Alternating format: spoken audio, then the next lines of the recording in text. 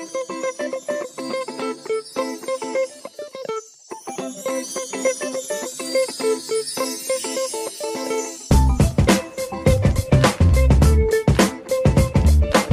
everyone, welcome back to another episode of the Just Checking In podcast. This podcast is brought to you by Vent, a place where everyone, but especially men and boys, can open up about their mental health issues, break down stigmas and start conversations. And I am your host, Freddie Cocker. Each pod, I check in with a very special guest. We have a natter and chat about all things mental health, as well as anything and everything else they are passionate about. If it helps that person with their mental health, we discuss it. I've been searching for a male domestic abuse victim survivor to speak to on the podcast for a very long time. The stigma in men is one of, if not the most stigmatised issue in the men's mental health conversation. In this episode, I'm speaking to one man who is willing to share his story. I was recommended to contact Micah Fanimo thanks to founder of Le Grace de Francois, Jackie, who I'd also appeared on her channel. Micah is the founder of food blog Feast with Fanimo, where he reviews restaurants from London, Essex and Liverpool. Firstly, in this podcast, we discuss his mental health journey. We talk about him being sent to Nigeria for boarding school from the UK because of behavioural issues he had in the UK in the school system, the subsequent relationship challenges with his parents, and learning about them as people as he's become an adult. We then discuss that domestic abusive relationship.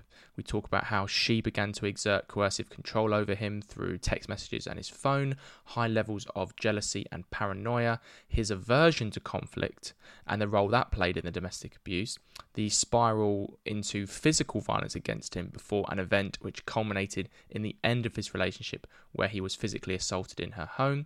He had to restrain her to escape the premises before she then called the police on him, alleging she was the one being abused. He and her were both arrested despite the visible physical cuts, blood and scars on him before he was released without charge and he never saw her again.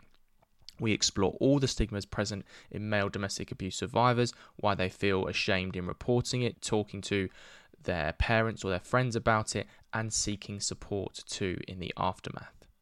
So this is how my check-in with Micah Fanimo went. Micah, welcome to the Just Checking In pod, mate. Thank you so much for coming on. Thank you for coming over to my flat to do this in person. When Jackie gave me your contact details, I watched the interview you did with her. I was so keen to get you on, so thank you for telling me your story on this. And how are you, bro? I'm fine. As you come across, I was a bit surprised when you even reached out to me. I was first like, who's this guy? No, not even just who's this guy. Who's like, wow, somebody's taking in the depth of my story. When Jackie recorded, she said, oh, thank you so much for coming.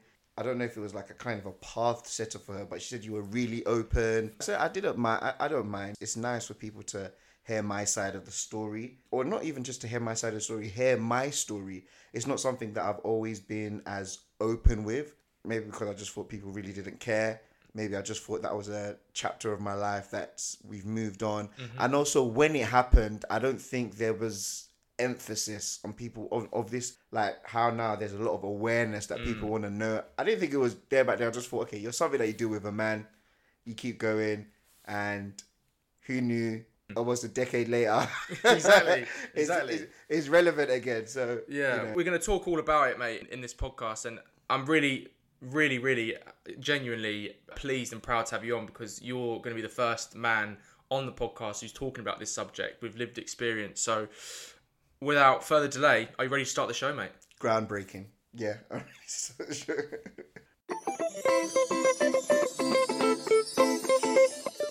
We're going to dive straight into this pod and talk about your mental health journey, Micah. So I ask all my special guests this question first. Tell me about early life, teenage years, and looking back, were there any early mental health experiences? Who's the Micah we meet here? Oh, the Micah that you meet here is a combination of a very interesting but difficult childhood. When I mean difficult, I don't mean in the sense of I was blessed to have my mother and father with me.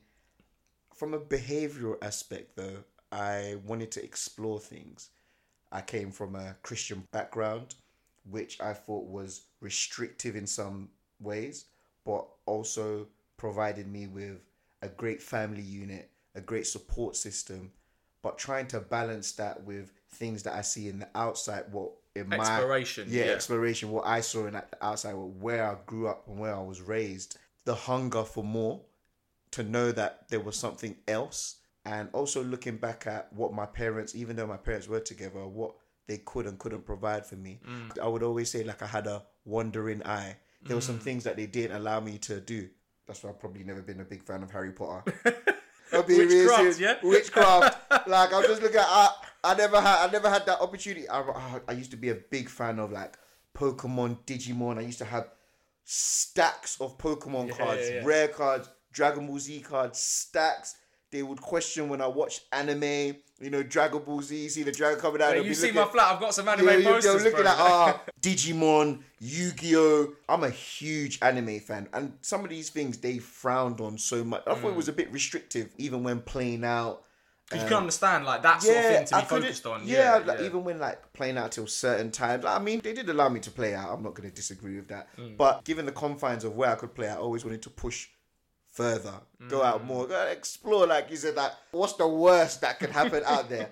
I mean, who knows? Maybe they were a little bit right in some sense, but when you're a parent, you want to find what you believe is the balance. And I'm probably going to be a parent in the next couple of years. So I understand in some sense where they've come from. How's that going to impact me and how am I going to use it, for my future kids? But in that sense, it was quite restrictive. For me, talking from my childhood, I was rebellious in some ways because I thought they were trying to hold me down. And also, I felt as the firstborn, I kind of felt unloved in comparison to my brother and my sister, especially from my father's side. That affected me not only in just my early childhood. We move into the early adolescence years. I'm talking from, other people might think from 16 onwards. I'm talking about from the ages of 11 to 16. There's a lot of responsibility placed on you as the oldest. Yeah. I didn't get along with my dad at all. I didn't like my dad. I thought my dad hated me. And I'm not going to sit here and lie. My dad provided for me in every way possible because I got expelled from the UK.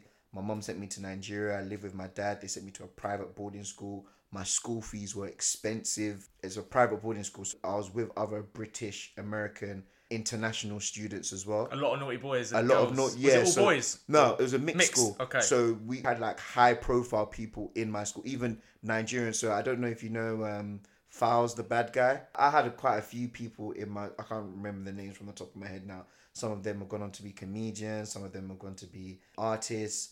Some of them have just, It's a trend here. There's like a rebellious creative spirit they all had. Exactly. But maybe their parents felt like it wasn't being channeled in the right way. It wasn't being channeled in the right way. You had a lot of expressive people there. You had some, tried to play football, just different things. My dad provided, but I didn't get along with my dad. Up until the point, I remember like 15 or 16, I thought he favoured my siblings over me. I wanted to fight him. When did that change? When did your perception of your parents, and when did your relationship change with him? Was it after you got out of boarding school? No, because even after I got out of boarding school, my dad was still such a pain in my ass. I've left Nigeria, come back to the UK like permanently. When I didn't call him, it was just like, oh, why are you not calling me? And like, am I ignoring? I was just like, leave me alone. Like, let me at least at one point let me live my life. Like, you're on my case 24/7. I'm getting older. Do you understand what I'm saying? Leave me alone. Honestly, leave me alone. But I would say that the time it changed was probably about 2014 or 15. Okay, how old were you at the time? 8 years ago now. 2014, 6 plus 2, 8 years ago. Okay. So I was 22. 22, okay. And how did you adjust when you came back to the UK? Because going to Nigeria for boarding school is a big enough change in itself. And I can't even imagine what it must have been like as a kid to have to leave all your roots and make new roots and all of that adjustment. But so how did it feel coming back? Did it feel like a homecoming, or did it feel like almost you had to get adjusted to your old living, but it felt like a new living? It was difficult. And you know what? It's something that I was talking to my girlfriend yesterday. I said it's something that I still struggle with now, in the sense that I'm 30 years old. I have a lot of friends, loads of friends. People have commented on me about, I always do say you're the best friend anybody could ever ask for. Not as a best friend, but like as a individual human being. I don't have a friendship group.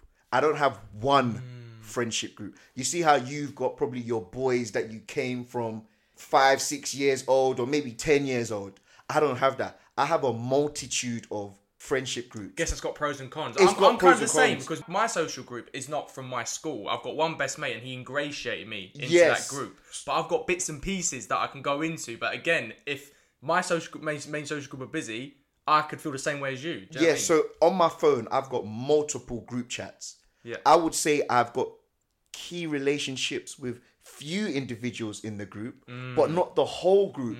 So even though, okay, cool, we might do a group activity, I'm coming along because, yeah, Michael, let's come along. You're coming along. But my relationship only exists deeply with a few of you, not all of you. So I still don't feel part of that. Yeah, you haven't got the in-joke. I haven't got that yeah, experience, so- the backstories. Oh, do you remember when we did this? Do you remember when we did that? Yeah. We might have a backstory of like the last 4 or 5 years, but they might have a backstory from 20 years, 15 years. Exactly. Yeah. So at the same time, one of my recent friends got married. His name was David. He plays for Port Vale. I am his oldest friend. We both know this. Even when we did his 30th birthday last year, it's just like, oh, but his friends would banter me and say, yeah, but you've known David the longest. Despite that, when I'm around him and his friends, there's a disconnect. There's even a disconnect with me and him. Because yes, we grew up together, but then I left and went to Nigeria. Do you understand what I'm saying? Even though I was coming back every year, there is this huge, There's months. a gap. Months. Yeah. You've gone secondary school. And this gap also affected my relationship with my siblings. We'll probably get onto that a little later. But like with my friends, you know, they're not living in the same house. There's huge gaps. And then I'm not seeing you as much. And yes, when we see each other, it's love all the time. But years of things have happened. So when for example, when he did his groomsmen, I knew I was never going to be a part of his groomsmen, despite me knowing him the longest. Does that make sense? I know you the longest. Because it's almost like you're separate. Yes, it's almost like I occupy this very weird space of, yes, this is my oldest friend. We've had so many memories together.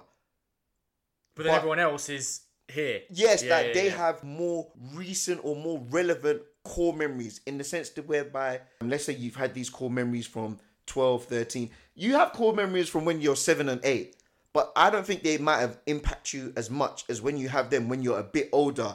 12, 13, 14, 15, 16. Where you're just doing craziness with your friends. Yeah. You build these core relationships with them. So in another sense, where you said, how was it me settling? Okay. I've left some friends here. Gone to Nigeria. I've made a new batch of core friends. International students, some of the UK, some of me. They're all over the gaff now, aren't they? But they're all over the gaff. So I've now left them. I've now come back to the UK. When I come back to the UK for college, I'm neither here or I'm neither there. Where do I attach myself? You've got to take yourself to a new group. I had to do it when I joined a new sixth form, But then they've got all of their experiences before sixth form. Exactly. So you've got to kind of get yourself into that mindset. So I've got another set of college friends. College lasted for 2 years. I've gone to uni. Yeah. Got to make... Yes, some of the friends overlap. Like, you know, as late as you get on in life, you find out that, oh, you went to this school and that school, and then you can backtrack. But it's still foggy. You've gone to uni, you've made another new batch of friends. Uni's finished. Potentially, your uni friends are more likely the ones that you're meant to, you can fall back on, but you don't know them the longest. So I've come back and I have almost 5, 6, 7, 8 sets of friends. Loads of friends. Huge friends. But my experiences with them are fleeting. Yeah. So I might know them. Some I know them for 20 years. I have friends I've known for 20 years. Cool people. We know our families really well. At the same time, when something's happened, I might lean closer to the friends I've known for the last 5 because my memory's fresher with them. They're stronger. It's stronger. Yeah. Even though I might not know them as long. So it has left me in, I would say, a very weird space. I've got great friendships, but in a way, I wonder how my life would have been if I had that core friendship group. You can never know as well. You can never know. Yeah, it's a difficult one. I think actually a lot of our experiences with those different social groups actually interact with each other, and it's good to hear that. Because I sometimes used to think that, you know, I join a new social group and then I've got to ingratiate myself into them, and they'll sometimes have little stories from year 7, 8, 9. I'm like, oh gosh, I've got to sit there and sort of just laugh along. And I remember that. Yeah. No, you get it. You get it. I want to talk now about the main issue that we're going to discuss, mate, which is domestic abuse and your story. And I know it's 8 years ago now, and I know you've moved on. I don't want this to be a podcast about trying to relive everything, and because I know it will be very painful at times. But just tell me about how that relationship started. How did you meet this ex-partner? And when did the first red flags arrive? Funny enough that you say that, because I live in Liverpool now. My mum's clearing out the garage. I was helping her. And then my sister brought me a picture and said, "Oh, Micah, do you want this?" This was last week. Saw the picture. It was of her. And I literally just froze. I was like, "Oh, Did your back go up? I was just like, whoa. Okay. I was just like, okay, we're going to throw it. We'll put it in the skip. But then you start thinking about, all the things that happened there and then. I met her in college, in Havering Sixth Form. Not Havering Sixth Form, Havering College, because you have Havering Sixth Form, you have Havering College. We discussed you went to school near me. You went to college near me. I went to St Edward's in secondary school, so it's not far. Really? Romford, yeah. Yeah, so I went to Havering College, and I remember you've just come back from Nigeria first year, so this was 2009, started college. So just ingratiating myself into college. I had to change like my clothes style, my drip, and everything. I had to, because I was just getting back to, because I was here now, so everything was different again. And it's different when you're coming in fleetingly come for Christmas, come for Easter, come for summer. Yeah, I'm permanently back. So I remember I saw her walking in college. Oh, this was like December or stuff. And I was just like, oh my God, this girl's fit. I was like, yo, I have to talk to her. But I met her in college, and then we started talking. And then when it started, it was good. She lived with her aunt and uncle not too far from Harold Wood. Harold Wood or Harold Hill. Yep. Somewhere near Havering. In the Havering area. The Havering area. So funny enough is that I started driving. I started driving quite early, so I had like a Fiat Punto. So we met, we were talking. You know what? It actually wasn't the first year of college. It was actually the second year of college. Second year of college. Because the first year of college, integrate. It was towards the end of the first year, going into the second year. That summer. That spring. The back end. Spring into summer. Yeah. So we've started talking. I've moved to her. She was cool. We went on a few dates, or as much as you could date then.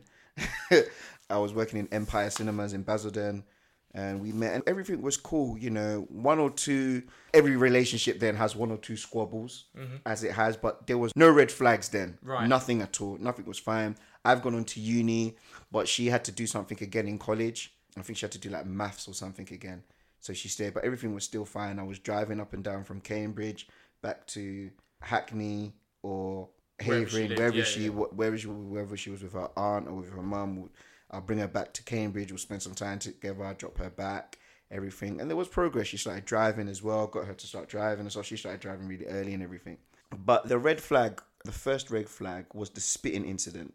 And that was definitely in 2000 and, if I can remember, 2013. It was either late 2013 or early 2014. What I'm going to say is that it deteriorated quite quickly. And it was the long distance and the trust issues that was the main kind of trigger or big red flag that led to those incidents. It was definitely. And the funny thing was that despite the distance, I was seeing her regularly. When you have a car, you can expand, you know, I'm in uni. I was working as well in uni, and I was quite fortunate and quite blessed. I had a really good, I was working in Sainsbury's, but I was doing like nights. But how the Sainsbury's, I don't know, Sainsbury's nights were paying quite a fair bit there, and I'm in uni as well. So the nights they would do, it was 2 nights a week. However, the 2 nights a week would fall on a Thursday, Friday, Saturday, Sunday. I worked 4 days and then get 10 days off. Wow, okay. So it was great like that. So it was not like every weekend. So I noticed when I was earning quite a bit, near enough on top of my, where you get uni, I was earning like 900 to £1,000 extra a month. Like it was great for me. I don't know many people who are doing that really at uni. So I was comfortable being able to expend myself, go see her, X, Y, and Z. But like you said, those trust issues, I started living with my best friend, second year of uni. Everything was great. And then the trust issues began. And there was one incident. This was the main incident. I remember I had to fill up my petrol tank and the machine swallowed my card. It was the first time it happened. It was late at night. I was mortified. I was just like, yo, what's going to happen? X, Y, and Z. Now, this is where I would say that this incident fell on me.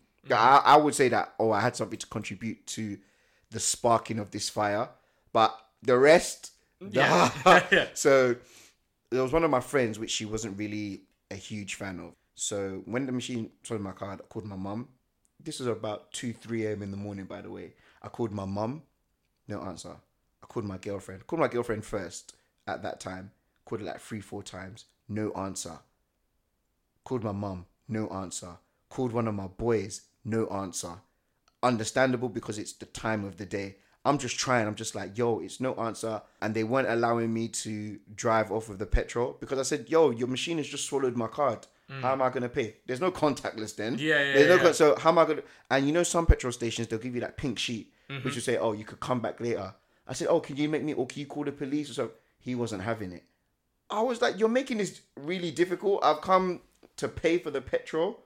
After calling a lot of people, nobody picking up, I decided to call this girl. Picked up. Well, what do you know? What are the odds? What are the odds? What are the odds? You call everybody that. And then he picked up, said, yo, is there something you can do, or if you can assist me, blah, blah, to pay for my petrol? And she said, yeah, no problem. So I took her long card details. So I think they could punt. There's so many things have changed now. Before, and you know how you could do the long, you could pay with the strap. They could take the details down. You could sign or something with the information. Said, okay, cool, it's cool. They pull it through. I said, okay, thank you very much. I'm going to send the money back to you when I get home. So I put the information in my wallet and I've gone. I haven't spoken to her again after that. Right. Do you understand what I'm saying? So it was just like, okay, it's a need. Yeah, I can help you, blah, blah. You help me bare times. There's no problem. I know you're good for it. So cool. So I've gone home, back to Cambridge. That happened in London, by the way, in Thurrock. I drove to Cambridge that night. So everything was cool, paid the money back. But I left the receipt for that transaction with the details on it and her name in my wallet. I forgot to throw it away. Just left it in my wallet. Cool. And then my girl at that time, she came over to my house. So I said, okay, cool. She came back like a week or so later. She came over a week or so later post that incident. Obviously, when she's woken up, she said, oh, how did you get in? Blah, blah. How'd you get back? I said, my friend helped me, X, Y, and Z. Just need to get back. I just kind of nipped it in the bud just to make sure she didn't ask too many questions on it. Could I have been more open then? Probably. Yes, I could have. But I was just happy to get back at that time, just to get back. So she's come over. She stayed with me, my ex-girlfriend at the time. So she's come over. She stayed with me. And then I was going to work at Sainsbury's at that time. So I said, I'm going to work. I used to leave her in my room and stuff, in my flat with my best friend. You know, I'm comfortable. I was like, okay, cool. And then I was driving to work and then I forgot my wallet. I had left my wallet on the counter. I'm not really thinking anything about it. And I said, when I was at work, I called. I said, babe, can you help me check if my wallet's there? You understand what I said? She said, yeah, it's here. I said, okay, cool. When I come back in the morning from my shift, at least I'm happy that it's there. I don't need to start cancelling my card and everything like that. Cool. So I've worked the night shift. Everything's all ruddy-dudley. I've now driven back home. You always know when something's wrong. Like the tension. I just stepped through the building, like to the flat, and I said, something feels wrong. Like it feels, or you go through the flat, something feels wrong. Like you could. If you've been around somebody for a long time and something's off, you can always is everything okay? You ask. So I got into the room, and got into my whole flat, nice flat, blah blah. Got in, and she's just being cold. No reason. It's just for me at that time, it's no reason. I don't understand. She's being cold. And I'm just like, is everything okay? I've gone to sleep. I've woken up, and then she let me have it. She was just like, I said, don't speak to this person, X, Y, and Z. Why is her name on the receipt and these numbers there and everything? And I said, listen. I tried everyone. And nobody picked up. Like, honestly, I tried. And when I mean tried, I don't mean I called once. I called multiple times because it was like, I'm stranded. What am I going to do? I called everybody that I knew that time who I believed could help me. Because when you're in uni, then I'm open to people's situations. Not many people can assist you with something like that. So they'll just be like, go ask your parents. And also think, what's that word where people believe you for something? They already have this fixed... Oh, like a presumption. The presumption around me was that I have it. I don't need to be asking other people for help because Micah has enough, he can do this.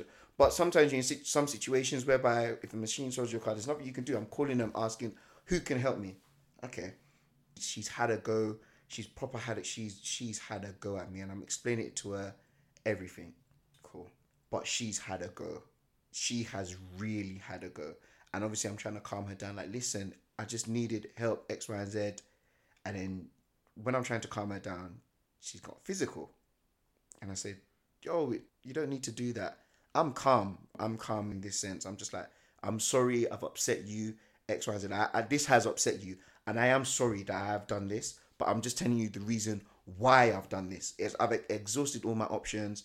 She wasn't having it. She got rude, pushed me, X, Y, and Z. I didn't think anything of that because I just thought, you're upset at the time. But then she started pushing more and more, got a bit more aggravated. So the situation really upset her. And then, you know, she's trying to punch and kick me. She's letting out all her frustrations. I still didn't see that as a red flag. If I'm being honest, I still didn't see that as a red flag. I just thought, you're upset because of what has happened. Understandably, you don't live next to me and stuff. I'm commuting, X, Y, and Z. You're thinking, oh, I'm still talking to this person, X, Y, and Z. So, you know, let your frustrations out. Obviously, she's let her frustrations out more and more and more. So I've had to like restrain her. Just like I hug her, try to hold her, like, you know, you're kicking, you know, you kick somebody so many times, it starts to hurt a little bit. So, and then as I've restrained her, she's then spat on me. That was when I was just like, whoa, you just spat on me. And I think it's one of the lowest things you can do. Yeah, really, and I think at that moment I froze and she stopped too. She almost realised what she had done. She realised what she had done. And I just said, you just spat at me. You know, I'm restraining her to calm her down. I'm still trying to talk to her. I just stood up, went to my room, went back to sleep. Just went back to sleep. Just forced myself to sleep. And I can remember her sitting on the edge of the bed. When I woke up, had work again that night, I packed all my stuff, walked past her, didn't say a word. I didn't say a word, just continued, went to work. I think she was going anyway. But I heard her conversation. She was talking to her cousin on the phone. And I could hear her cousin saying that, yo, you've gone way out of line. Oh, so she'd actually disclosed, oh, I've spat at him. Yeah. She gone, wait. She was like, what are you? And I can never forget that. Are you all right? That's the all classic. Right? Are you all right? So she's packed up her stuff. She's left first before me. I'm going to work that night. But as she's going, because I haven't said anything to her, she's gone. I've gone after her. When I mean gone after her, like she's gone. She's going out to London. I'm going back to work. And I can never forget, her car was parked at the side of the road while I was driving. We're going on the same road. She's then parked.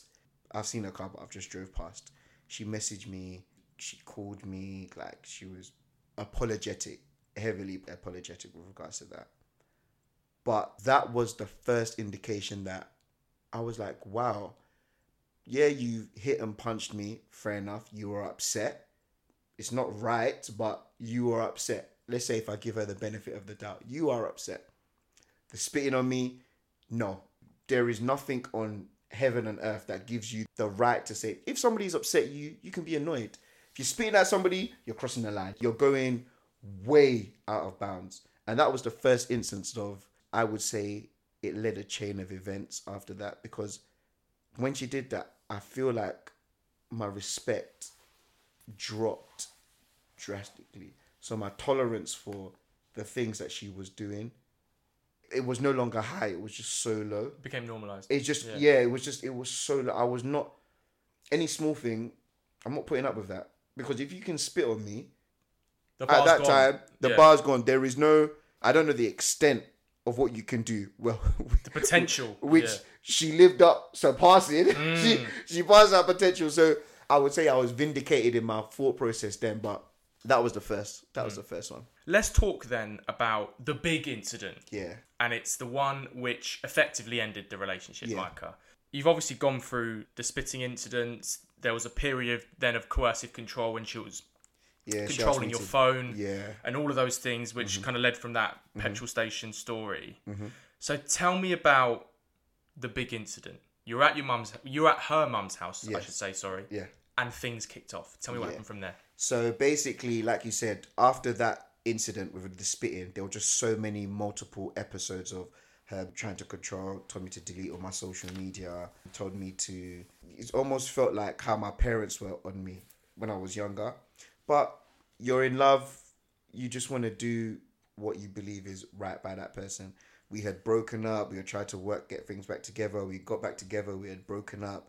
But I just knew that, I felt at that time that I can see past this. As much as crazy as everything was, I knew that she had the potential to do madness with the spitting and everything. And, but something just said, maybe you can work past this, see what you can do.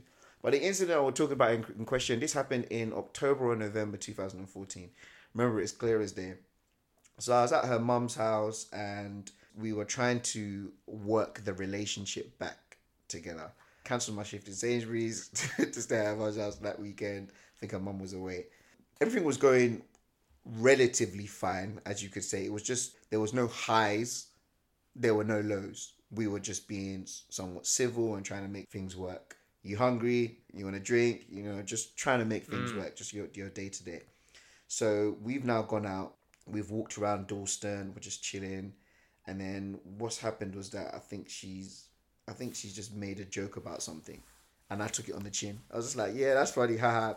Then I made a joke about something in the same tone. Same tone. It's not a topic that I went overboard. Yep. It was just the same thing. And she took it horribly. And I was just like, I don't understand. You've just joked. I've just joked. Relatively. What's the deal? Why are you taking it? So if you can't take it, why would you give it? Like we're supposed to be trying to make things work. You're doing all of that. Sulked and just got mouthy and stuff. And I was just like, you know what? I'm just going to keep quiet. I'm not going to say anything. So we walked back to her house and I didn't say a word. I just kept quiet. I think that was in my mind. I was just like, I don't know if I can do this anymore. Maybe I should just cut my losses. So cut your losses. Yeah, got back to the house. I've gone upstairs and I said, yeah, this. So how I felt at that time was just like, maybe this isn't working at all.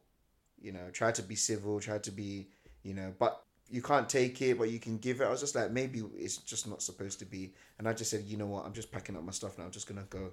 I don't want it to boil into an argument than it is currently at that time. It feels like it's a proper space for me to just say a natural conclusion. That's how I saw it at that time. There had been no bad words said after that. When she said the joke and I've said the joke, and all I've just said is that we've just laughed about the same thing. Why are you taking it so seriously? After that point, I just thought natural conclusion, where it just dawns on you that, okay, cool, we're at the end of the road. This is not work. So I haven't said anything. I've got back, gone upstairs to pack my stuff. She said, where are you going? And I said, I'm going home. He said, oh, we need to talk about it. I said, no, we don't need to talk about this. So many events have happened and this is just the culmination of it. Let me just go home. He said, no, you're not going home. I said, yeah, I'm going home. I've walked down the stairs, I've packed my stuff, gone down to the bottom of the stairs, trying to put on my shoes. He's taken my 2 phones out of my hand. I had one BlackBerry, one Apple phone.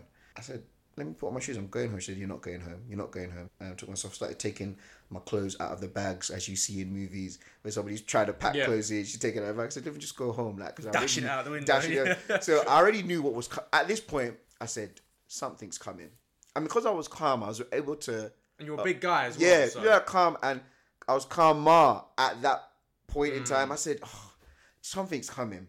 I need to get out of it. It went from let me just leave and go home to I need to get out of it. I don't want to be part of... The Spidey senses now it's tingling. Yeah. Cool.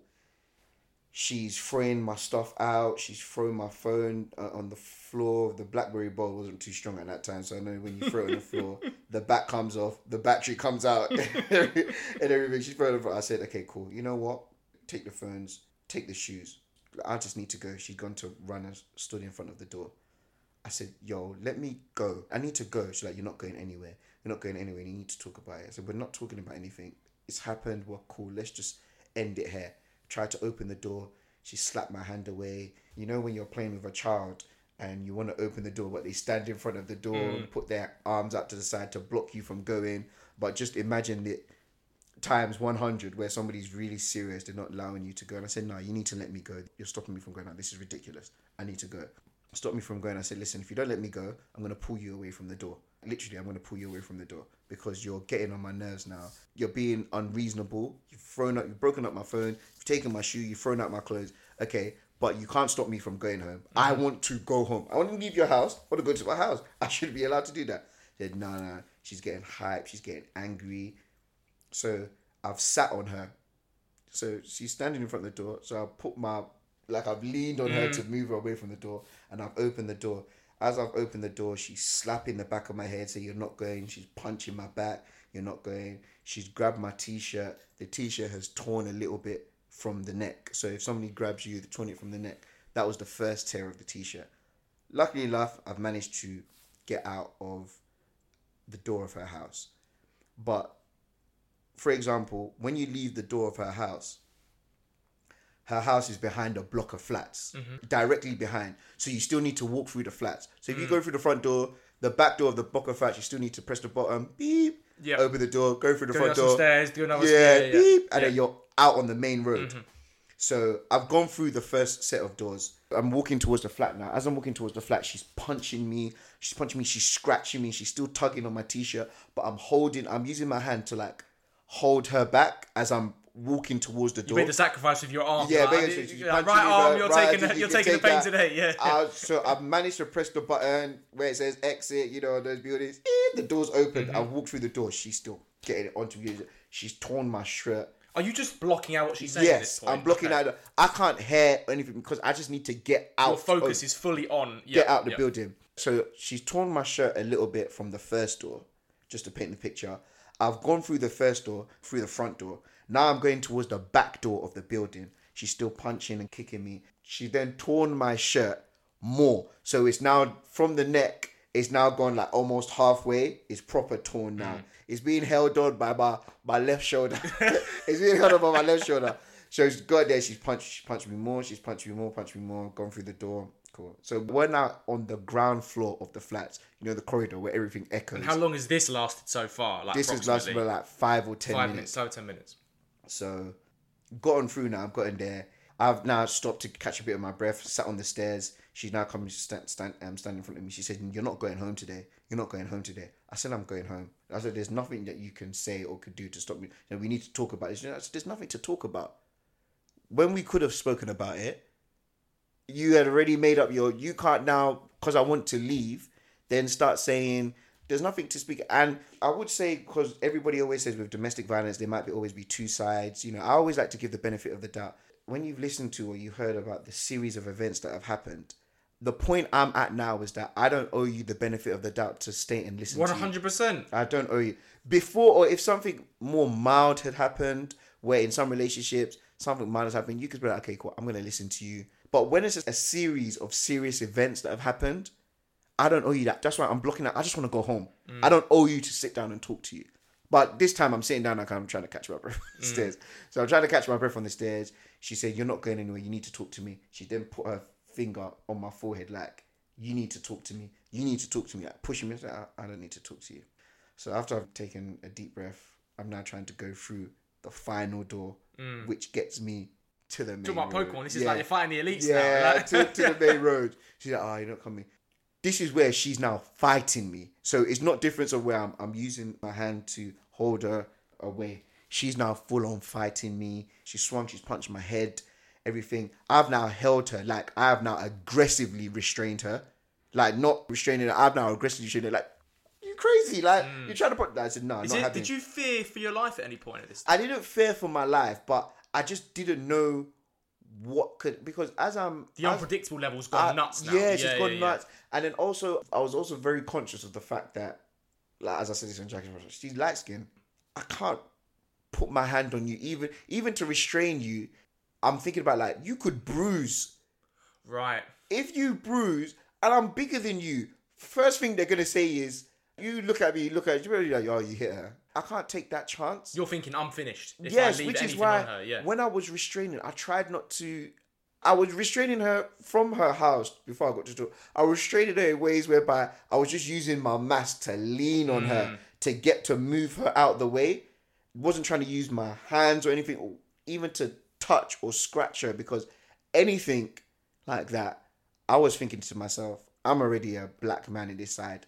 I don't want anything, or I don't want the perception. There's an irony that you're the victim trying to do the least harm by fighting back, and she's doing the most. Exactly. Yeah. So When she's now punching and kicking me this time, I've now aggressively tried to restrain her. After aggressively trying to restrain her, I've then sat on her.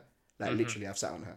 I've restrained her to the floor. I've now sat on her, and I said, "I'm catching your breath again." Yeah. I'm going towards the door. I'm going towards the door. You can't stop me. Can't stop me. Can't stop me. So I'm sitting, and then I finally just pushed off, running to the door. She's kicked, pulled. My shirt has fully come off. This as I'm going for the door. She's finally tugged it off. She scratched me. This is where my skin broke. I was just bleeding, on. She's got nails and everything. I've now finally made it outside the building of the flat.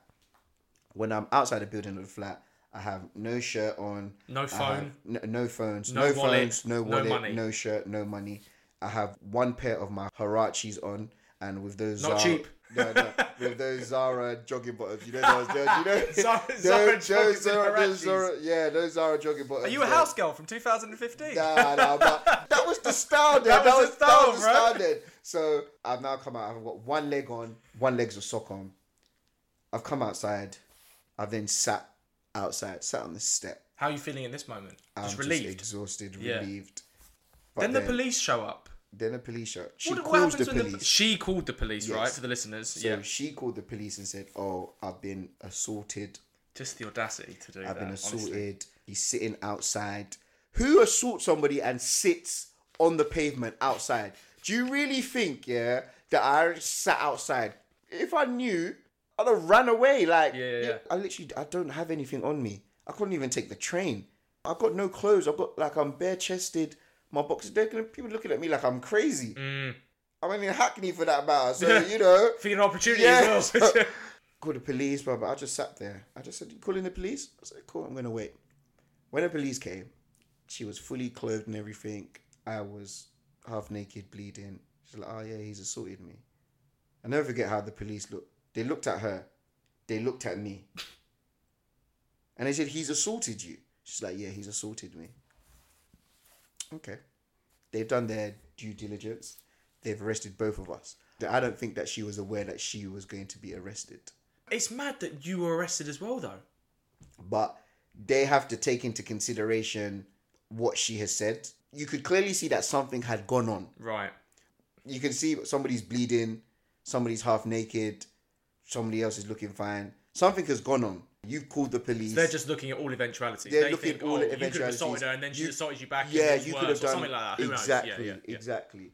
So they put me in cuffs. And they put me in the back of the police car. This was at 8 p.m. I'll never forget the time. 8 p.m. on the dot. They've arrested her too. And they're taking me to the police station. At this point, I was already doing my training to be a police constable. So when we got to the police station, the first thing I said is like, "Oh, could you notify whoever's looking after me, my sergeant or something, who's in charge of the training, that I've been arrested, X, Y, and Z." Funny enough, when they searched for my name, they were surprised almost that you're a black man and you're not shown in our system. Because I've never been in trouble before. Never been in trouble. As close as I've been to trouble, like being expelled when I went to... I've never been in... official trouble. No official trouble like that. Let's say I've been dodging and weaving, but... So unofficial. Yeah, unofficial. So they put my name... It's almost like they're surprised that my name didn't come up. And then when they found my, details, you live in Essex. What are you doing here? So I came to see my girlfriend and everything. So they put me in like a holding cell. Not like a holding cell. They put me in a holding cell. The detention thing. With that foamy little... what you used to roll on in PE when you were younger. On a slab. And they give you that sheet about suicide and whatnot. And before we get to that, they booked me in. But when they booked her in, so I could see her in the room, they're swabbing her blood and everything. They're swabbing the mouth and everything, checking for scars and everything. They've removed the string from my Zara jogging bottoms and everything. That's a stress to get that back. That's stress. Yeah. So, cool. Seeing in the cell now, I sat in the cell for a long time. I put my head on, I was just like, how can you be here? What's going on? So they said they're going to interview me. But before they interviewed me, they said, "Oh, we're going to let you go because she's actually just said the truth." But I think that she didn't know the severity of what was going to happen. I feel like she felt that she would call the police, I'd be arrested, she wouldn't be arrested, and I would have to deal with it. But I feel that I know for a fact that her being arrested changed the outcome. So she had to say that, okay, cool, this is what has happened, X, Y, and Z. When they interviewed me, I said, she punched me. She did everything. They said, who instigated? I said, it was her. Like, I'm fighting for my life here. Look at me. Like, look at me. I'm bleeding. The evidence is here. Yeah, like, can you not see? Look at, just like, yeah, she said everything. Okay, cool. We're going to put you. So they put me back in the cell after that. Cool. And I said to them, before you release me, can you get my phones and everything from her and some of my money as well, because I need to go home. So they released me now. This is about 4 a.m., 6 hours. 6 hours. The process is incredibly long. And I said, before you release me, can you release me before you release her? So that if I see her, I'm going to wait outside. I'm going to be like, I'm going to go can I get my stuff so I can go home? I know they released her first. And they released her for a considerable amount of time before they released me. So when I've got out of the station, they gave me my phones. And I said, where's everything else? They said that, we didn't see anything. I said, okay, well, that's fine. So I've texted her. I said, you have my stuff. I called her. Didn't pick up. So you got my stuff. Nothing. So I've walked from the Dalston police station back to her house. Oh, that's brave. Yes, knocked on the door. I needed to get home. You got my stuff. Yeah. Knocked it. Nobody's answering. And remember, I didn't knock on her door because I have to buzz through to go through the flats before I can get to her front door. So I'm buzzing the flat. See, nobody's opening up. 2-3 a.m. in the morning. Understandable. I remember I then saw her car. I wanted to brick her car. I really wanted to brick her because I said, you've got my P's and everything. Not letting me go. So I wanted to brick her car. I circled her car like 3 or 4 times. I kid you not, I wanted to brick her car. Really, I said, I want to scratch your car. Because I can't go home now. So I said, I'm going to try my luck. Walked all the way to Dalston train station and I spoke to the guy there. I said, listen, I haven't got any money on me or anything.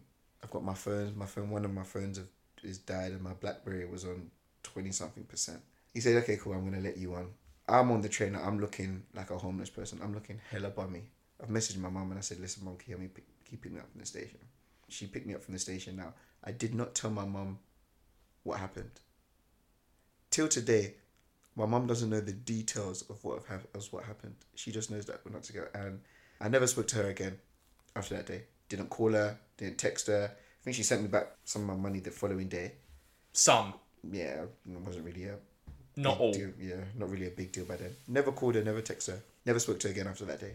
There's a lot of guys who I've seen in the news are murdered in domestic abuse cases, in the worst extreme, by their female partners. Do you feel, in a way, I know this might sound like an inappropriate question, but do you almost feel lucky? I feel lucky, but I also feel lucky in the sense, the reason why I feel lucky is in the sense that you could call it the spirit of discernment. I think I knew pretty early that if I had continued, because when you see a lot of domestic abuse cases, it's because of love. It makes people stay. And when you stay, what happens is that the potential for things to be worse increases. A lot of it you can feel of, do you have the self-worth to leave? Remember, I had been with this girl for 4 years at that time. That is a lot of your life is intertwined. Yes, a lot of my relationship, a lot of experiences. So it's so easy to sit back and say, you miss her, you want to go back. It's before, and that's what happens. You go back, you end up, and then what happens is you get into another case. Until you get to the point whereby you say somebody can be murdered or something serious can happen. It's, do you have the courage to actually sever that bond? And I feel like the easiest thing for me at that time to sever that bond was just to delete everything and just not pretend like nothing happened, but acknowledge this has happened and I need to, when I mean I'm talking to my thoughts and myself at that time. We go again. We start again from the very beginning and we do our best to not communicate. Because initially it was hard. It was so hard because I was like, I want to call her. The restraint you needed, yeah. I had to do so much restraint. And funny enough, in March 2015, I remember I had like a severe relapse. Like I missed her so much. Which might sound strange for listeners who listen to what you just said. I miss her so much because I'm not thinking about, at that time, I'm not thinking about the bad. I'm just thinking, oh my God, I miss the good at that time. We know what the good is. I miss the good at that time. And I had a severe, I'll never forget, the relapse was bad. And I wrote a letter like I was writing to her, but I left it on my phone. But I wrote out how I felt at that time. I never sent it to her. Good. But You needed to get it out. I needed to get it out. I needed to get it. I needed to just relieve just myself. vent it. So I just sat there and I said, how could you? Because remember, after that event happened, that I got arrested and everything, I've never spoken to her again. So normally you would try and mess it up and say, how could you do this? How could you do? I never had that.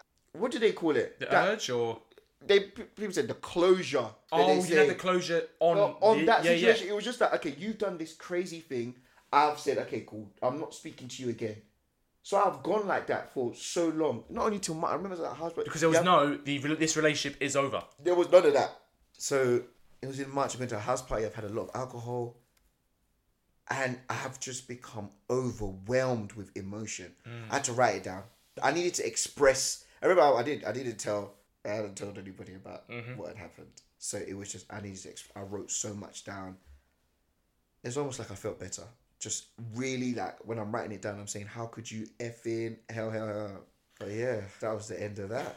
You're quite a big guy, mate. You go to the gym, and clearly that saved you in a lot of ways. And it allowed you to escape that situation. But I also imagine it's hindered you, ironically, in the stigma of it, because people might not believe you when you share your story, or they think, well, why didn't you stop her?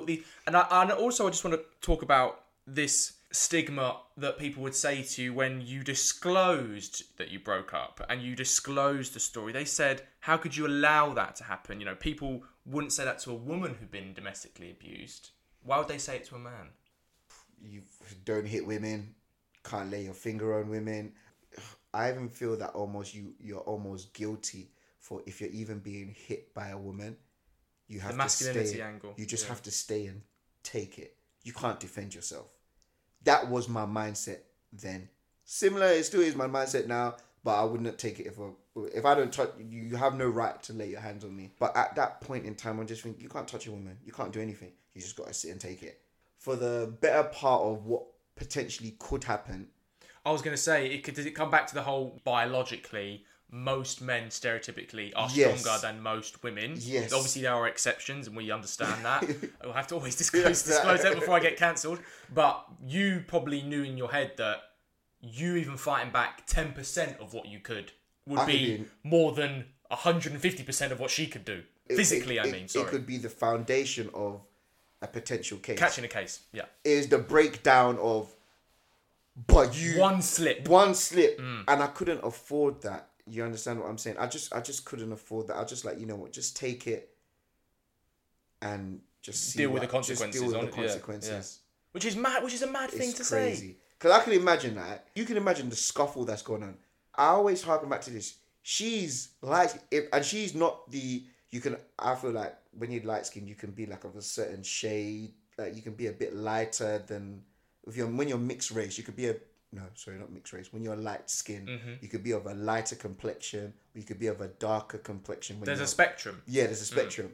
She's on the spectrum whereby if I grab her arm, it's gonna show. It's gonna show red marks. Obviously the red marks will fade, but it will show. So I can't imagine me like mistakenly punching her, or like she's attacked you. Or, I'm trying even if you've gone, I won't punch her. I'll backhand her. I'll backhand her, to protect myself. Or I punched her arm. Yeah, like she's holding me to punch her arm. It's gonna show. How do I defend that? Because that will be a bruise. That's ABH. That's assault. That's assault. Yeah. Where do I fall on? Who's gonna believe me? Like you said, the stereotype, the size. Who's gonna believe me? The odds are not in my favour. And this is despite the fact that we both know the Office for National Statistics say that at least a third of domestic abuse victim survivors are men. And the figure could actually be closer to 50-50 because of the mass underreporting. And you speak to most people, and from my experience anyway, anecdotally they'll say, I know a friend of a friend who's a man who's been domestically abused. Yeah. And they'll say it's far more, obviously there are exceptions, but it's far more coercive control. Yes. Than physical. Although yours was coercive control and physical, it's normally more coercive control. I'm not even gonna. What's that thing where you? We'll just get into it. Yeah. And I don't want to put a stereotype against it, but a female or perpetrator, woman, when they coercive control, I do think men have the capability of doing it. Of course, but I don't think our tongues are as sharp. I don't know. I think maybe from personal experience. We probably could coercive control physically. Physically, Yeah. yes. Yeah. As somebody who's just using words, I wouldn't say a man doesn't. I think he can. I mean, if he's telling Probably women, in different ways. but it's a different way. Like they can have like a real stronghold on you where you're just like you're second guessing everything about yourself. Whereas as a man, well, a lot of domestic violence cases that I've been aware of is a man punching a woman because he believes that using physical control, because you are biologically stronger, you are biologically. Words can be, I wouldn't say words. A woman has a stronger use of words than a man. But words are words. You can train but biologically, physically, a man can dominate. You can punch. You can use your weight pretty easily as well. I would say, yeah.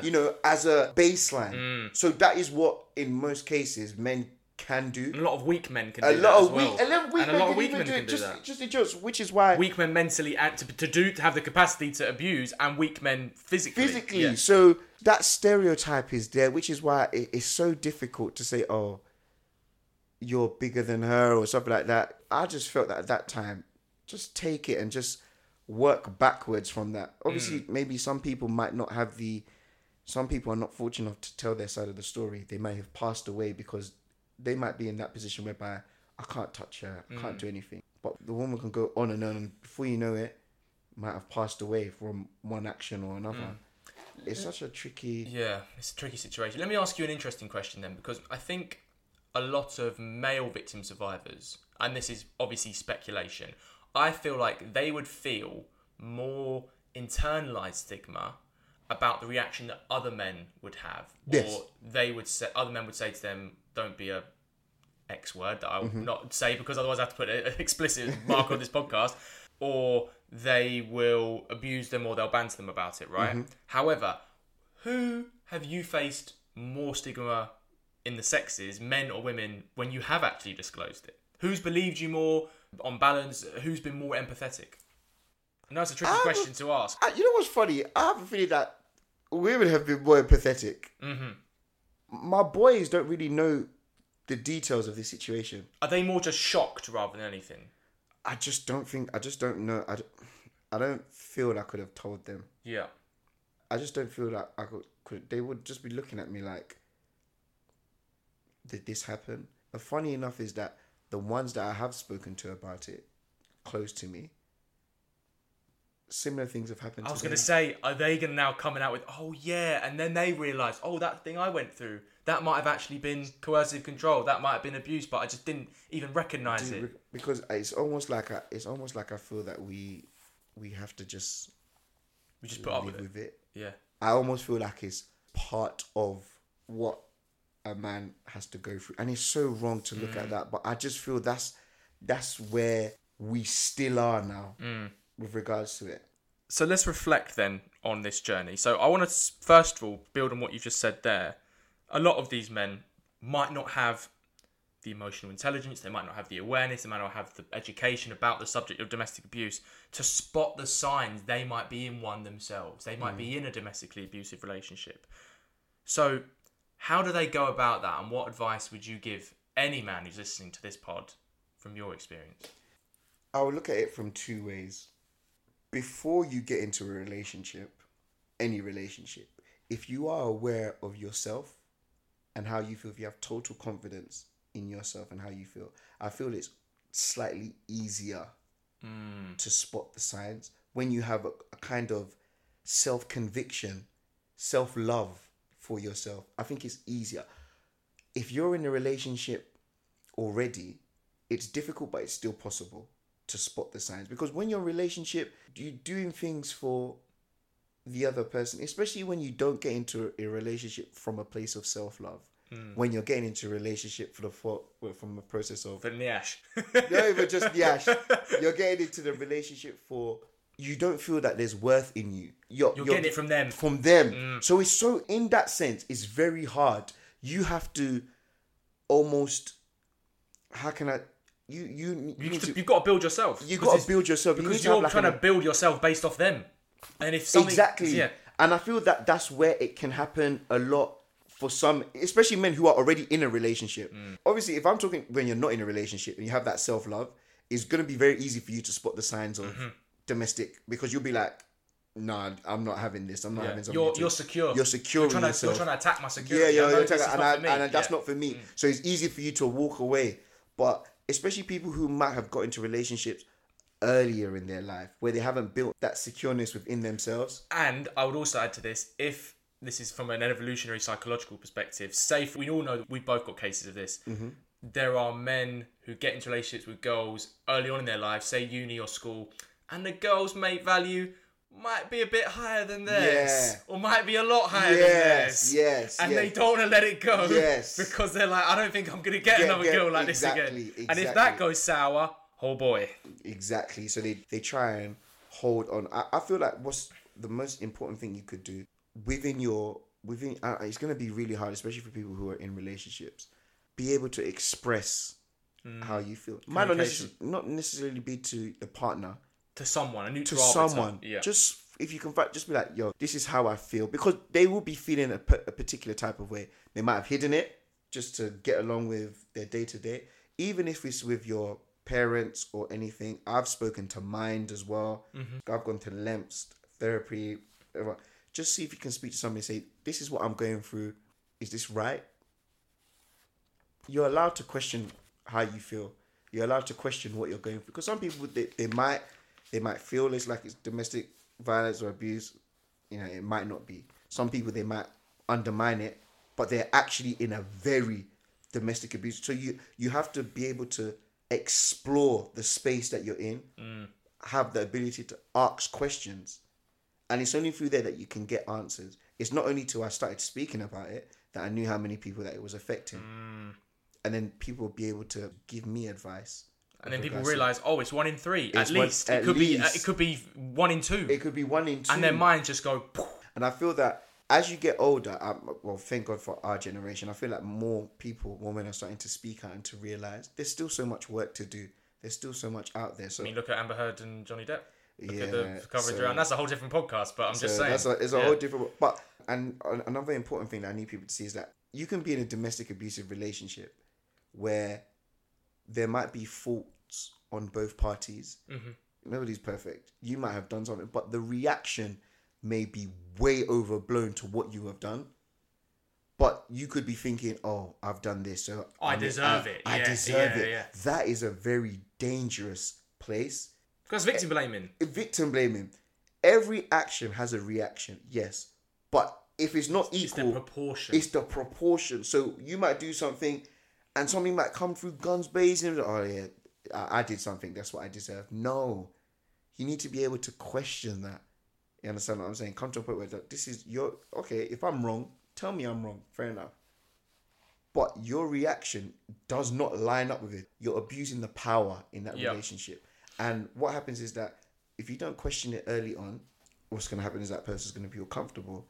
And once you feel comfortable, you know what happens.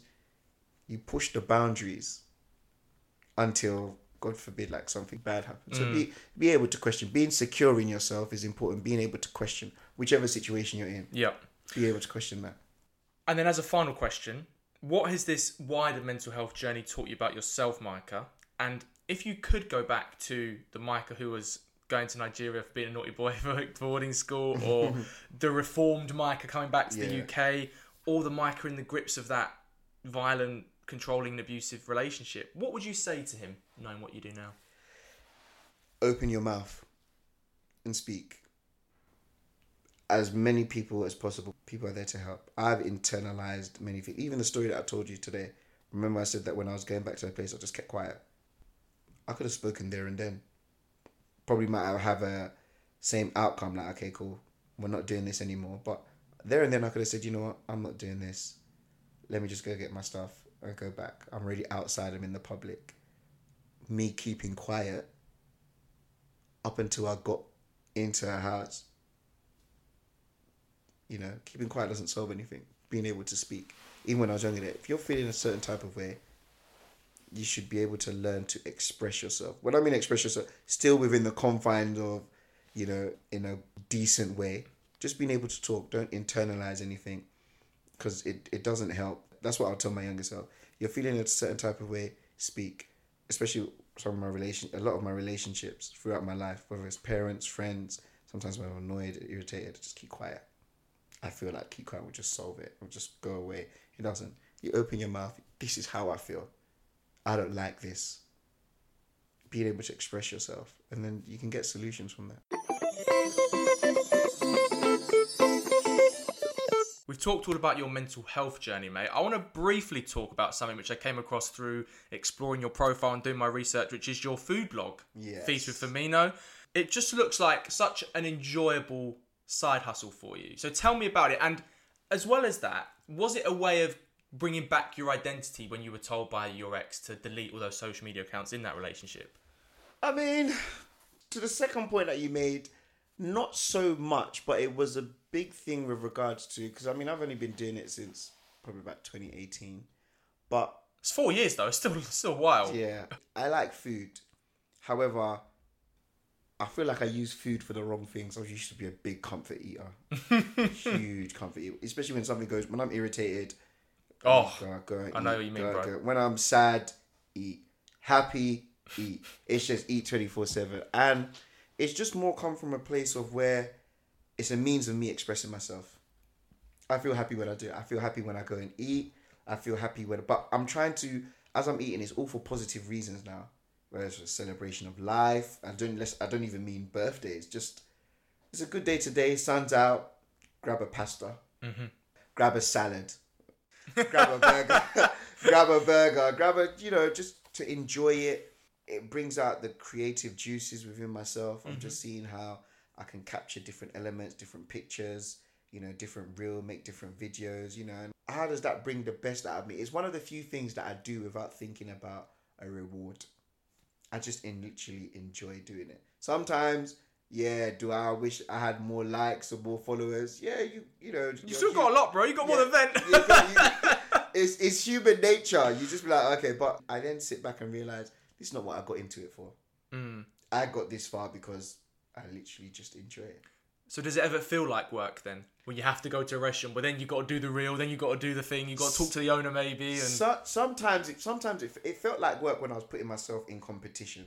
Right, I can imagine there's a lot of food bloggers. So, yeah, a lot of food bloggers, and like they will go to for example, they would go to somewhere. Their pictures are not as good as mine. Like I'm not. When I mean not as good, I'm talking even from the naked eye. Right. It's not like they would have way more likes and stuff, and I'm just like, this don't look as good. How does that work? Like it doesn't. But I feel like that way with other podcasts. yeah, it's just I do better conversations than you. It's just not as good and everything. But I didn't always realize why I got into it. Sometimes, I try and put myself on a timetable because I am using a platform whereby you are rewarded on your frequency and things like that. But before I was doing it, it was almost choking me up, like overbearing. Like it started becoming at work, just like, no, when you do it, find an hour or so every other time you can upload, and just let it flow. Just let it flow, because it's funny enough is when it's flowed, I felt that funny enough I get rewarded. I was going to say you get the most out of it. I get rewarded, and sometimes and then what it is that now it's not just the posting. Sometimes, like especially recently, I haven't enjoyed it for posting pictures or real. I just put it on my story. I like recording it on my story because the story sometimes feels more natural. I'm about my day, take a picture. Whereas when you're making a post, gotta take the picture, gotta do the caption and stuff. But a lot recently on my story, I'll just record on my story. I'm here, I'm eating this food, I'm enjoying it. My TikTok is just filled with food pages. Just filled with recipes, people eating stuff. How can I make this? Oh my God, I want to try this food. This looks nice. I want to go here. Simply that. It's just something that I just really enjoy. You spoke there about the comparison culture and being amongst all those other food bloggers. How do you then detach yourself from that dopamine hit when you get the likes? Or have you just found a good way of managing the dopamine hit now? Whereas now, it's just when I post, I just switch it off. Okay. Simple as that. Just switch it off. I just post, tag myself, and switch it off. Probably check it 4 or 5 hours later, an hour later. I'd be like, oh, okay, this is what I got. And then what has it given you? And as well as that, what has it given other people? What has been the feedback that you've got from it? Oh, immense feedback. I've got an immense feedback. I've got recommendations from so many people coming to meet me. People have asked me to plan a date for them or where you could go. Is there some cash? You getting some cash for that now soon? Or some people. I've had like PR events, Boom Battle Bar. People that have gone to Malta DLT, they've used my guide. Like, oh, they've given me a shout out. Like, oh, go and check out Feast with Fanimo. And it's just the joy that I can bring, because what I think is that, like most things, I don't know everything. When I want to go to a country, I'm gonna search somebody that's been there. I'm gonna get their advice if they're of good recommendation. And how I feel is that I could just be like a tool whereby I'm enjoying what I'm doing. But if somebody comes to me and says, "Oh, Michael, where can I go?" I'll give you advice. Does that make you feel good? Makes me feel good. Yeah. Especially when I know that I'm not a last choice. A lot of people are coming to me in my circle. First choice, Michael, I need something for date night. I need something for a family or friends. I need something for a party. Where can I go? And give it to them. Oh, thank you very much. I enjoy that because they're happy. You're like a black cabbie for restaurants. Yeah, You've got the knowledge. knowledge. And then when they post, especially when they post, and then they don't even necessarily have to tag me. When they post and I see them, they're having a good time. Yeah, okay. I feel good. Do you almost get a sense that, say, for example, DJs always talk about how much joy they get from making other people happy? That's like one of the main things they do. Do you always see like a comparison now when you've got an insight into some of the joy that they get? Or they're getting paid for it, though. Well, they're getting paid for it. Yeah, I know that. They're getting paid by the set. Yeah. I just find joy with it. I don't need to.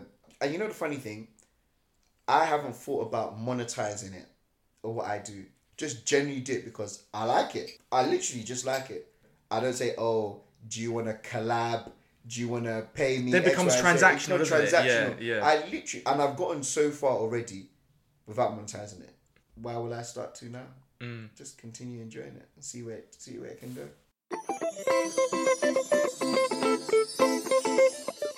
Our final topic of conversation, Micah, and it's one I try and have with all of my special guests. It is a general natter and a chat about our mental health. So firstly, bro, how is your mental health?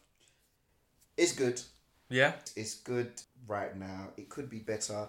I'm under, I wouldn't say life has its pressures. As you know, being a homeowner, paying bills and things like that. But I've actually just taken it upon myself to just enjoy when I can, how I can. And if you felt comfortable saying, what mental health issues or conditions, if any, do you live with, and how do they affect you in your day-to-day life? Oh, I've had depression and I've had anxiety. What form of anxiety? General anxiety? Health anxiety? Yeah, social anxiety? Just general anxiety. Like, it's almost like my chest gets tight. And I almost feel that anxiety is not social. It's pressures of life. And I'm thinking, oh, I've got to do this. I've got to do that. Then all of a sudden, I get so overwhelmed. My chest starts feeling tight. I feel looking at, and then You've become more aware of yourself. Very hyper aware. Yes, I'm just like, and it's like, I need a break. I need a break because life isn't easy. It's. I think it's so great that I have like a great support network around me, being able to express myself, especially like in my faith as well. I was gonna say, how does that help you? That must be really powerful. Yeah, just the ability to pray. Even when I pray, it's like I believe someone's listening to me. I believe this is, but just to speak about everything that's in my heart, just to actually just to say vent, it, to say it out, because when it's so internalized within me, it's not good. So like I'll be so tired when I sleep. I can't sleep. I'm tossing and turning because I'm thinking of so many million different things. I want to do this. I want to do that. I want to do this. I want to do that. I want to be here. I want to be there. I want to be everywhere. I want to do so many things, and I want to make so many people happy. I don't want to let anybody down, and it just gets my chest so tight. Like, calm down. Take a deep breath. And how did your relationship with God and how did your faith help you when you were going through the domestic abuse, and how did it help you when you came out of it? Well, it wasn't helping me much then because I don't even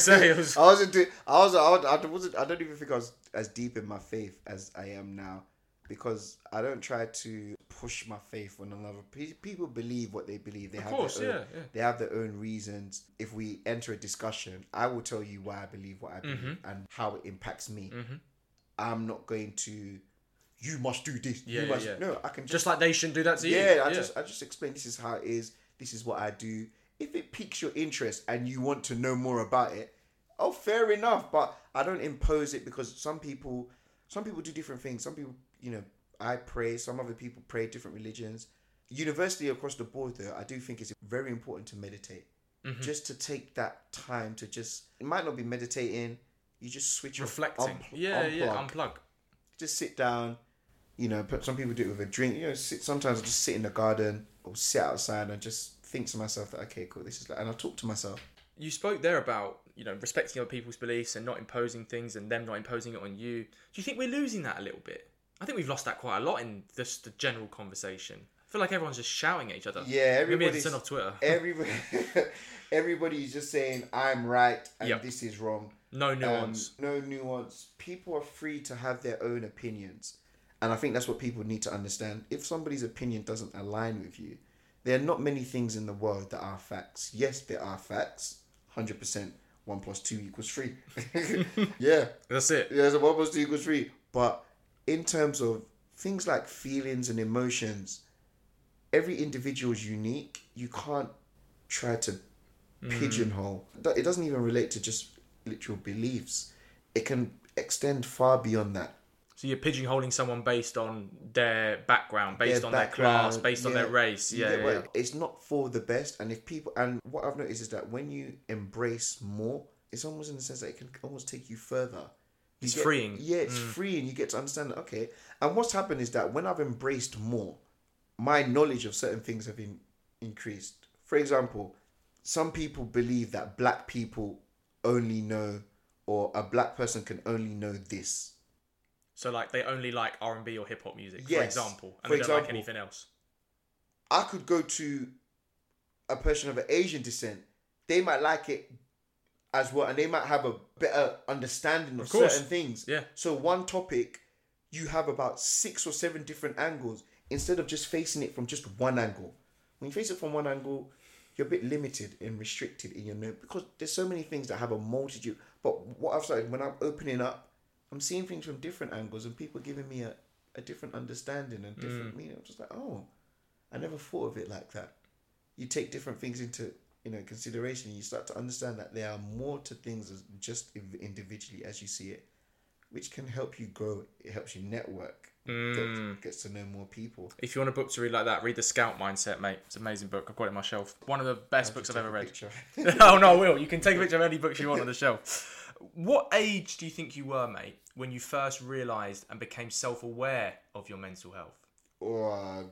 Very recently. Last 4 or 5 years. Was there a eureka moment that some guests have described, or was it more of a gradual process? It was a gradual process. Okay. Very gradual process, where I realised that I am actually in control of my mental health. There's some things that I can control, what I come across, which can affect my mental health. What am I doing? Am I putting blockers in place? Am I reading more, or am I exposing myself to some more freeing things that will help my mental health? And when did you have the first conversation with someone about your mental health? So who was it with? What did you say? And on the one hand, did it feel like a big moment or a big burden had been lifted off your shoulders? Or did it feel like something small, easy and insignificant? I don't know because when I became aware of my mental health is not necessarily when I had the first conversation about mental health. You've had conversations about mental health from ages ago, but it was just mental health. You know what I think, is that when you grow older, you're no longer in institutions which can probably protect, which shield your mind from, how can I say it now, from mental health issues. Let me give you an example. When you're in school, all you know is you wake up in school. Your world is your school. Your world is school. Yeah. That is it. You might do some sports after, but school is your priority. Mm-hmm. When you get to college, it's school and maybe work. You get to uni, it's school, work, and maybe... So what happens is that as you get older, your mind is exposed to more things which can impact your mental health in a drastic way, which is probably why, like, when I've had early conversations with it, I'm just like, I'm in school, I'm in primary school, I'm in secondary school, I'm going to the shop with my friends. Your life is so structured. 9 a.m, you're in school, you come home from school, in the evening, you do whatever. It's school, that's all you know. As you get older, it's school, and then what, you have to manage relationships. Because now your friends are not in the same setting. You go for school for like 5-6 years, you're going to see your friend every day. You can guarantee you know, maybe apart from like sickness or loss in the blood, you know, you're seeing your friend in school tomorrow. Now you don't know when you're seeing your friend next. You don't know. You might be busy, and then you don't necessarily have that person. That's an adjustment period. You have to adjust. You don't have that person where you can continue. People move. People change. People change. I don't want to be friends with this person anymore. You don't want to be friends because why? Some other factors in life have come across. Within school, you can mitigate to, oh, he said, she said, or you didn't come to class, or you did something naughty, or somebody told a fib. There's so many things that can affect you later in life. Money issues come into play. Complexity of relationships come into play. Trauma, workplace, the things that you're responsible for. You could have a kid. You get so many different things. So yes, I've had conversations about mental health when I was younger. I think it was probably when I was working in the workplace where I had I can't remember the date.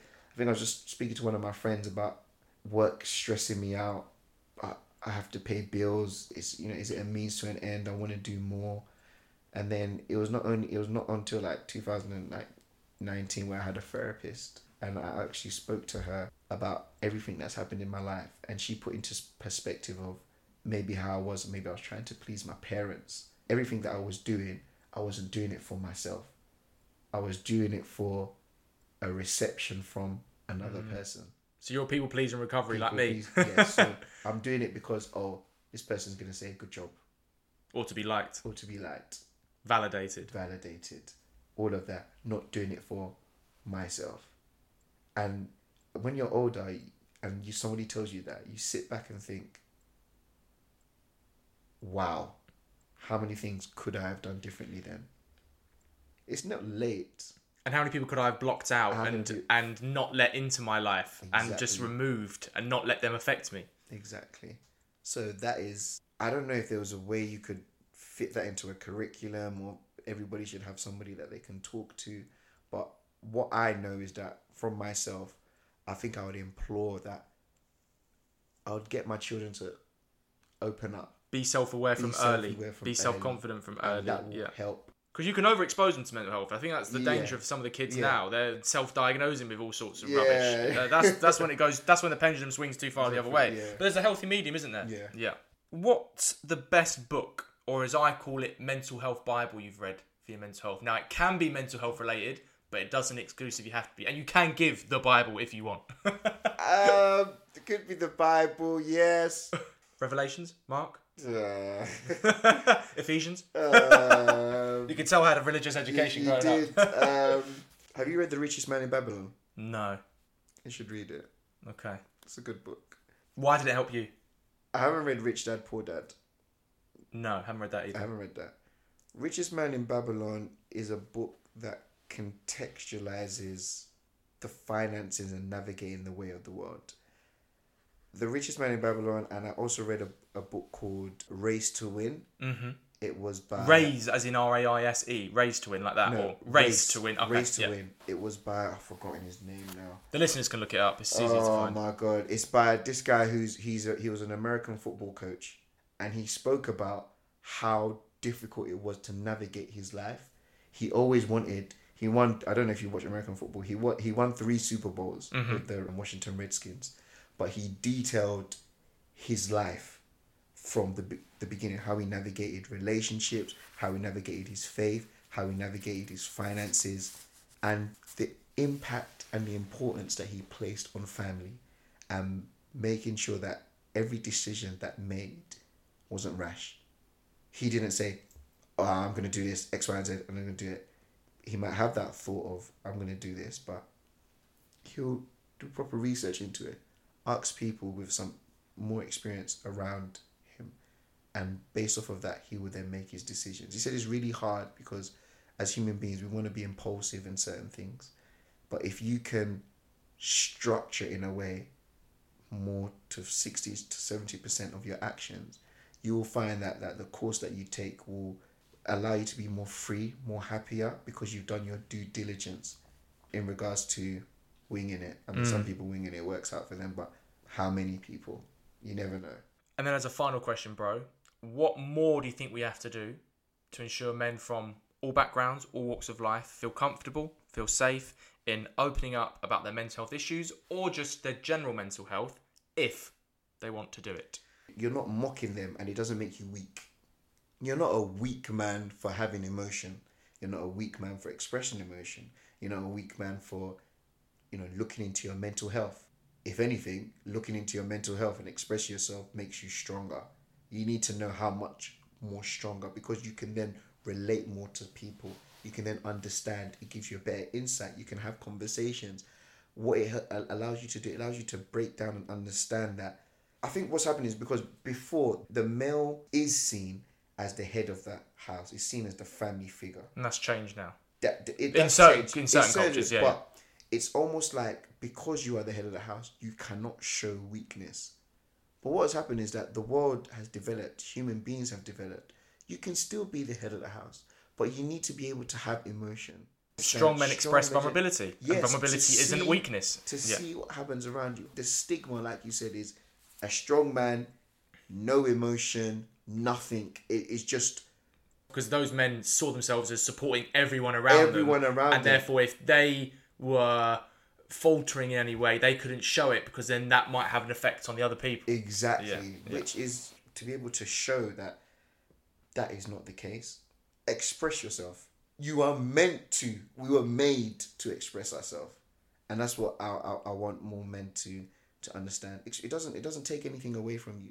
Even if you just do it just once, just see how you feel.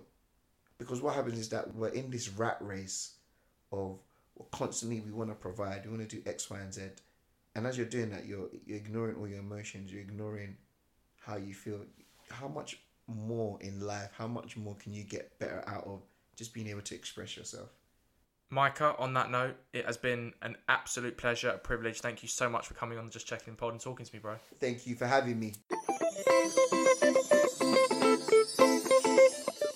Well, that's all we've got time for on this episode of the Just Checking In podcast. A massive, massive thank you to my bro Micah for coming on, sharing his story of domestic abuse, survival, and recovery from it. I hope this podcast shows you that male survivors do exist. They are out there in numbers, and you may even know one in your social network.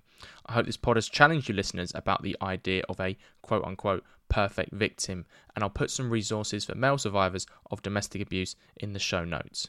As always, thank you to all the vendors who've tuned in. Remember, if you've liked what you've heard, give it a share on social media. Tell your friends or work colleagues about it. Please buy a ticket to the next Just Checking In Live. That link is on our link tree.